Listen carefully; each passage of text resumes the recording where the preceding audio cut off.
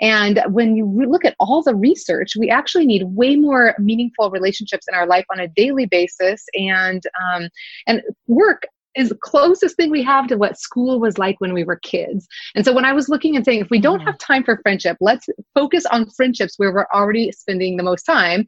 And the good news is friendships are good for the workplace too. So I just really started honing in and just saying, let's make a case for not just having friendship only in the personal life bucket. Let's put it in the work life bucket. And let's talk about how to do it better and how to do it in a healthy way that benefits us and benefits our organizations and all that good stuff. This is your Kick-Ass Life podcast, episode number 349 with guest Shasta Nelson. This is the Your Kick-Ass Life podcast with Andrea Owen, a no BS guide to self-help and badassery. Because ladies, let's face it, life's too short for it to not kick ass. And here's your host, the girl who serves it up straight with a side of crazy, Andrea Owen. Hey there, ass kickers. Welcome to another episode of the podcast. I am so glad that you are here. Shasta Nelson is back. She's been on the show a couple of times, and she is an expert on a topic that I think that we could all use some help with. I think it's a topic that doesn't get talked about enough in how to navigate, and that is our friendships. She's been on a couple of times before talking about our regular friendships. And today she has a new book coming out that is all about friendships at work. And I know that this is a little bit of an interesting time with your friendships at work. I know there's some of you who are still going to work in person. I know that there's a lot of you who are working from home. There are some of you who are looking for jobs. There are some of you who are entrepreneurs, and you probably still work with a team. Nevertheless, I think that this episode will be helpful for you because we can all use a little help with our relationships, whether they are our personal relationships or our friendships at work. I'm so glad that Shasta is here. She's been on a couple times before. As I mentioned, I'm going to drop those links in the show notes because I do think that it will be helpful if you haven't heard her before to go back and listen to the other episodes. And let me tell you a little bit about her before we jump in. Friendship expert Shasta Nelson is a leading voice on reducing loneliness and maximizing healthy personal and professional relationships. She's a keynote speaker and author. Filled with scientific data, real-world research, and fascinating case studies, Nelson's programs reveal how healthy relationships at work directly impact employee engagement, team culture, sales, recruiting, and retention. She also teaches strategies for the healthiest friendships, contributing to individual happiness and well-being. So without further ado, here is Shasta. Shasta Nelson, you are back on the show for the third time. Oh my goodness, I am so honored. I saw on social media that you were writing this book, and I was so glad because I get questions about this. You know, I had this problem with my friendship at work, and I'm not sure what I should do. Do I take it to HR? What do I say to this person? So you wrote a book about this, and I am going to ask you first, because your other two books are about friendship. I'm going to drop the link in the show notes for people to listen to those two episodes about friendship because it's so important. What made you decide to write this book? Yeah, well, it was so interesting, but one of the biggest excuses people have for why they feel like friendship is hard in their life is they say, I just don't feel like I have the time. And that just comes up over and over and over. It's like between work and then I come home. And we've often thought of friendship as this thing that needs to fit into our quote, the proverbial personal life bucket, where we also have to take care of the kids and work out and do errands and chores and watch TV and be with our spouse. And so then friendship kind of becomes one of, 100 things that we have to fit into this thing. And when you look at all the research, we actually need way more meaningful relationships in our life on a daily basis. And work is the closest thing we have to what school was like when we were kids. And so when I was looking and saying, if we don't have time for friendship, let's focus on friendships where we're already spending the most time. And the good news is friendships are good for the workplace too. So I just really started honing in and just saying, let's make a case for not just having friendship only in the personal life bucket. Let's put it in the work life bucket. And let's talk about how to do it better and how to do it in a healthy way that benefits us and benefits our organizations and all that good stuff. Okay. Yeah, that makes sense because yes, I've heard that too. And it's a valid, I don't think it's an excuse. It's a valid reason. I think that people aren't having these satisfying friendships is because we're being pulled in so many different directions. For sure. It looks a little bit different, I think, for women than it is for men. And I know that this book is for both, for men and women. And I want to ask you about men in a little bit. So just kind of saying that out loud so I don't forget.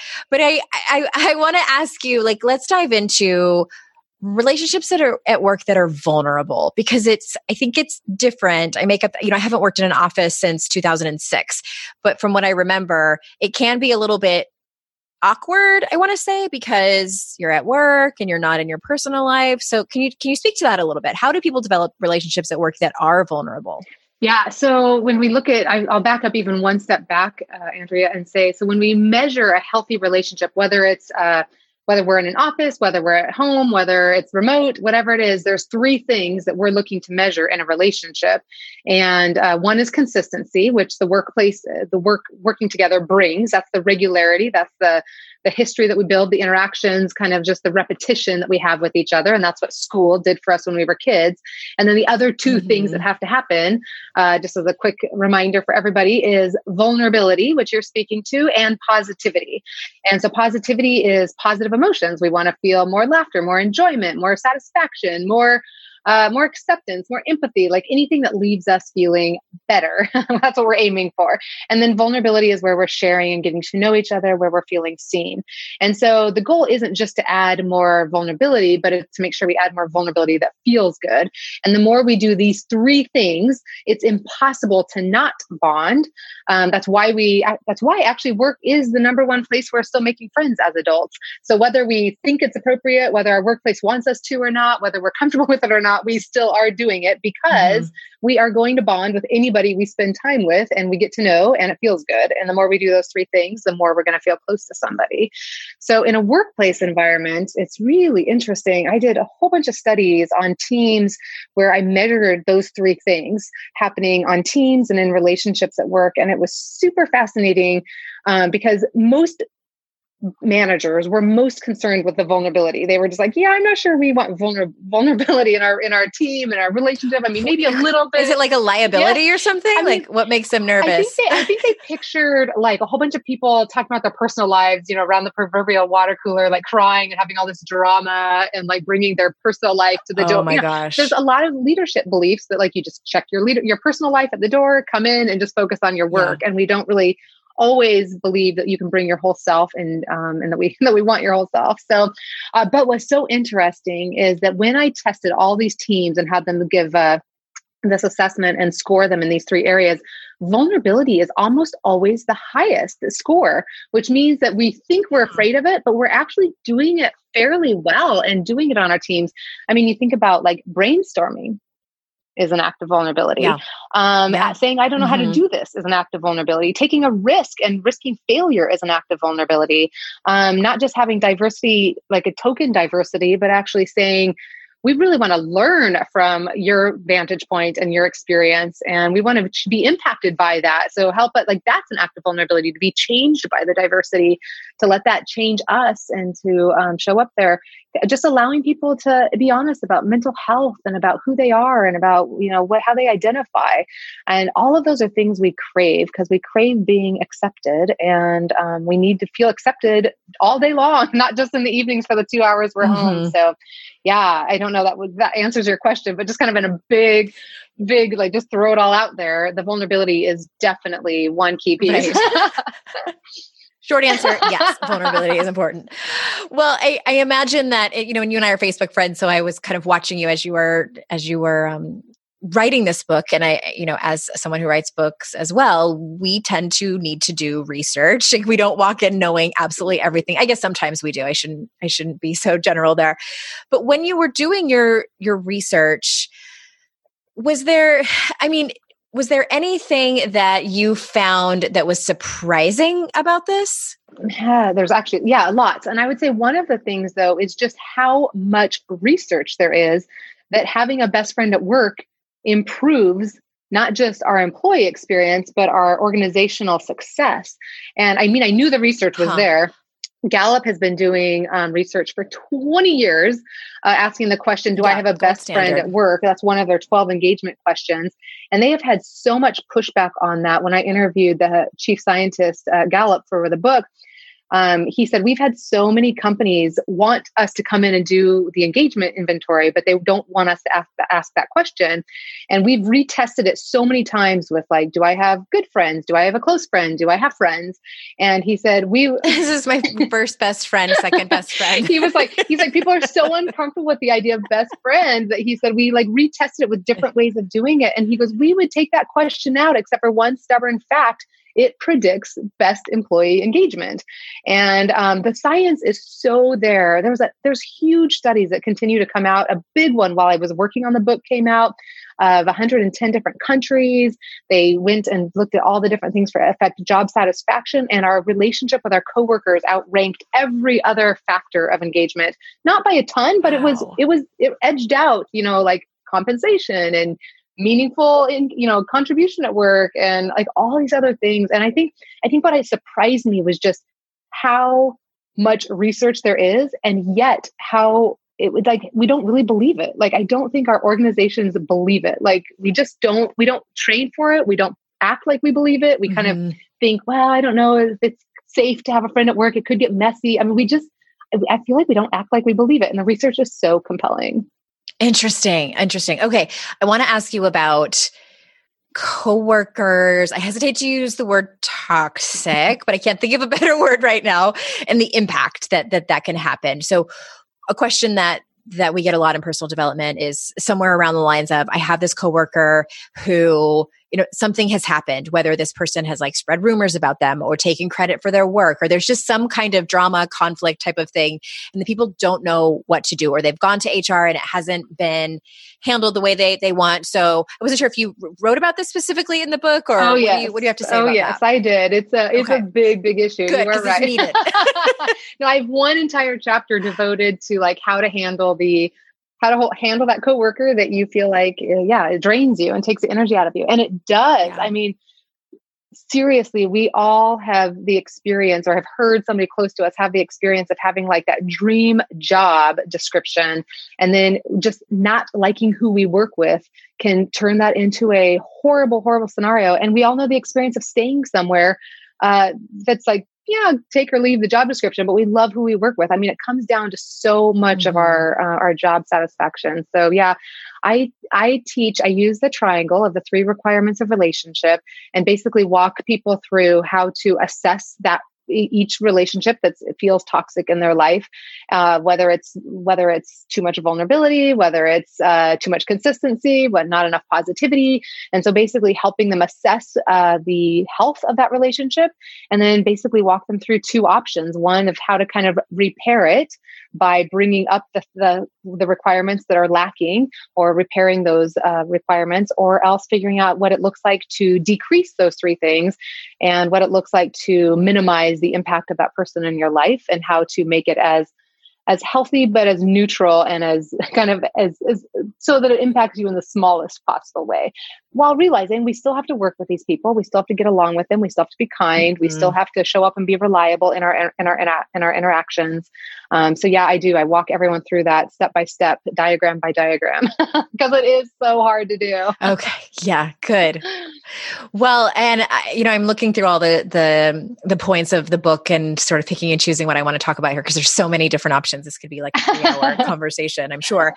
But, and I think about my own workplace experience, and I was the type of person who was probably considered annoying by some, because I wanted to be friends with everyone, like, please be my friend. And if you don't like me, I'm going to, this is before I started doing my own work on myself. If you don't like me, I'm going to do whatever I can to get you to like me, which might even annoy you more. But it brings me to the question of expectations and, kind of hashtag relationship goals at work.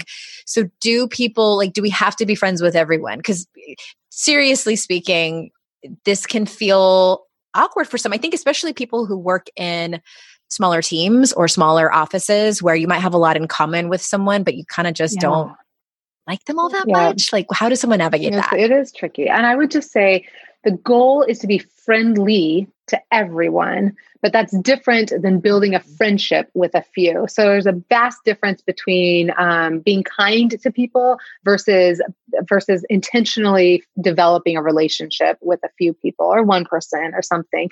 And so the goal, I teach those 3 requirements on a triangle. The bottom of the triangle is where all relationships start. So when you're brand new on the team, every relationship has low consistency, low vulnerability, and low positivity. They're not expressing that much adoration and love for us yet. So it all starts pretty low. And as we increase our consistency and we get to know each other better, which increases our vulnerability, and we feel more accepted and affirmed and seen by each other, our positivity goes up. And so, I have a whole chapter on relationship expectations and goals where basically I teach 5 different levels of relationship. And in general, if you have a really healthy team, it would be great to have kind of the team function as a level 2 or level 3, halfway up the triangle where we feel safe, where it feels good. Because the goal, remember, is not to have everybody at the top of the triangle. We can't be completely vulnerable, completely consistent, completely expressing our love for everybody. Nobody would get any work done. Well, we'd be exhausted. I mean, I only want to be vulnerable with 2 or 3 people and I'm like, done, told the story, I'm out of here. So, I think it's just recognizing that for the vast majority of our relationships, they're going to be halfway up the triangle, and that's okay. And the healthy thing, as you point out, so I get so many emails of people who have so much, the drama, give me advice on this. And I would say most drama comes down to a mismatch in expectations versus, wanting the relationship to have acted like they were friends at the top of the triangle. And yet they probably, when you look at their behaviors and their pattern, they were really only friends halfway up the triangle. And so when we get hurt is when we expect that person is my best friend. We'll call her my best friend at work or something.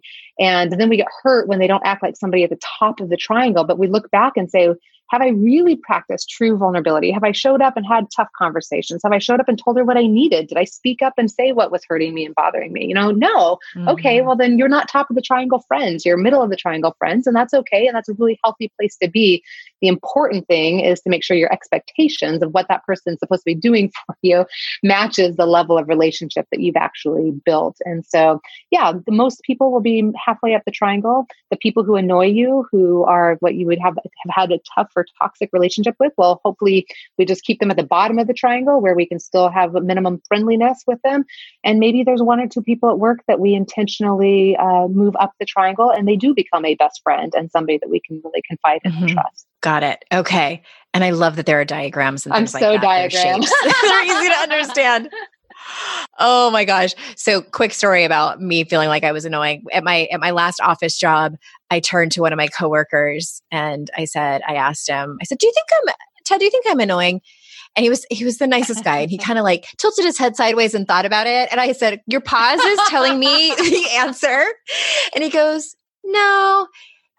He called me Fry Daddy because my maiden name was Fry. And he's like, Fry Daddy, I think I like you. I don't think you're annoying, but I could see how some people would think you're annoying. And I'm like, fair enough. I don't take that personally. And I'm not for everyone.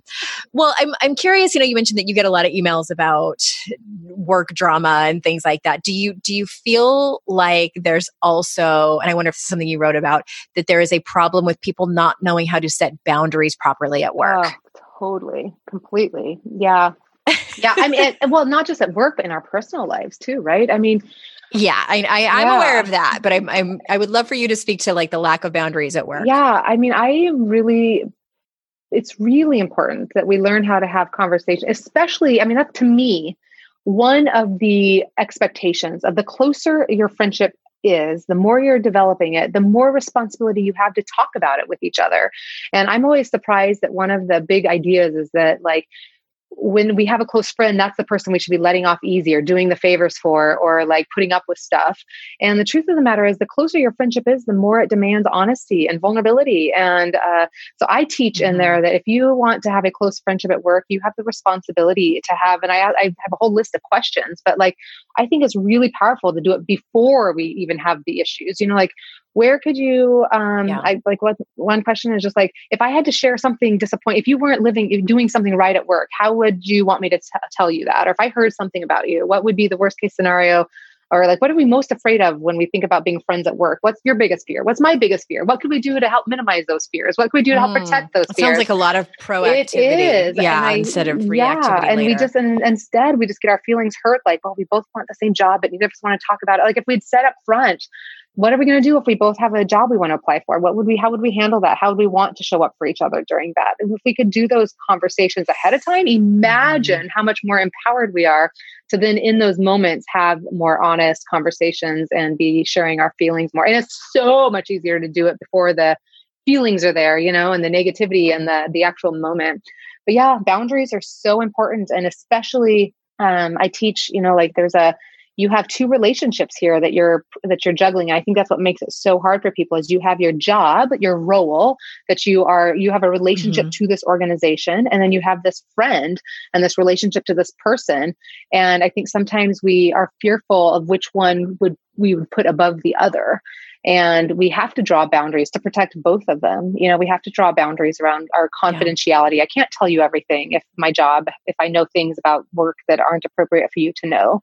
And so it is absolutely important for us to have those conversations. The same way, it might not be a perfect metaphor, but I think about like a husband and wife or spouses married to each other and they have kids. And I think about we understand that there's certain things we do when the kids aren't around, and there's certain things we do when the kids are around, and we have responsibilities as parents to co-parent in this way. And even if our love life, if this relationship's not going well, we still know that this relationship over here as parents needs to go well and do something. And so we do know how to juggle, responsibilities in different places and in different ways. And I think we just need to.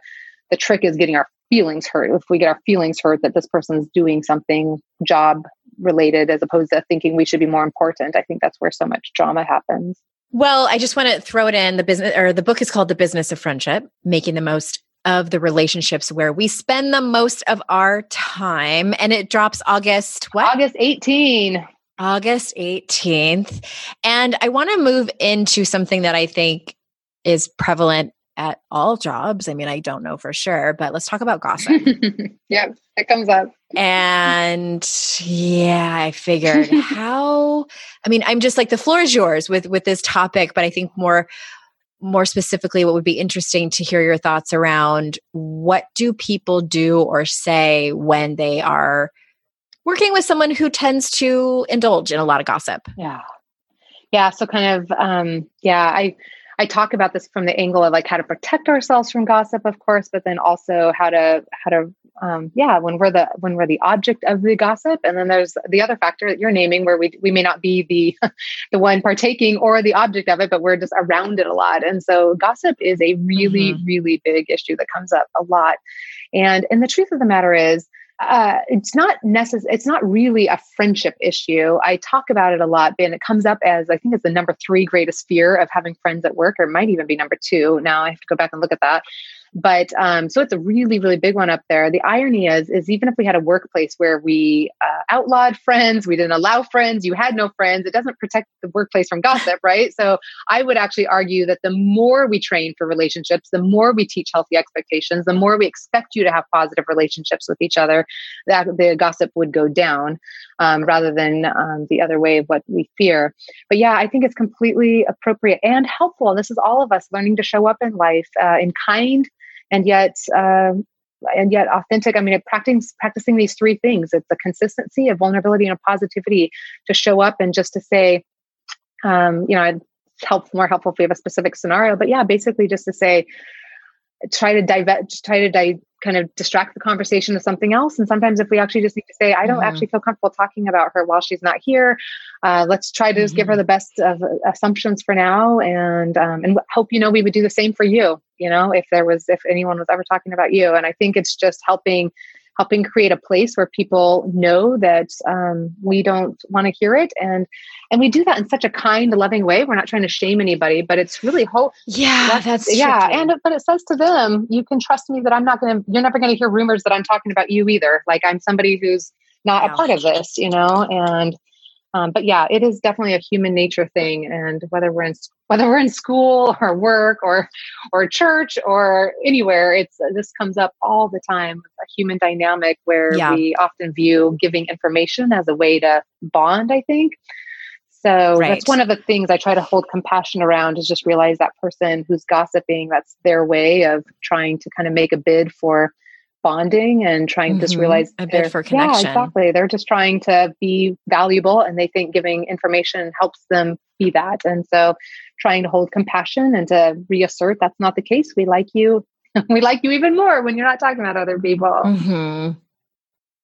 Yeah. The thing with gossip is that I've realized over the years, as I've done my best to be very, very conscious of it and pay attention to when it's happening, and also when I am the person who's doing it, is that when I quickly realize when I'm doing it, it is because I am trying to fit in, I'm trying to bond, I'm feeling left out. And once you realize not only that you're doing it, but the reasons that you're doing it, it becomes very uncomfortable to continue. Yeah, so true. It feels gross.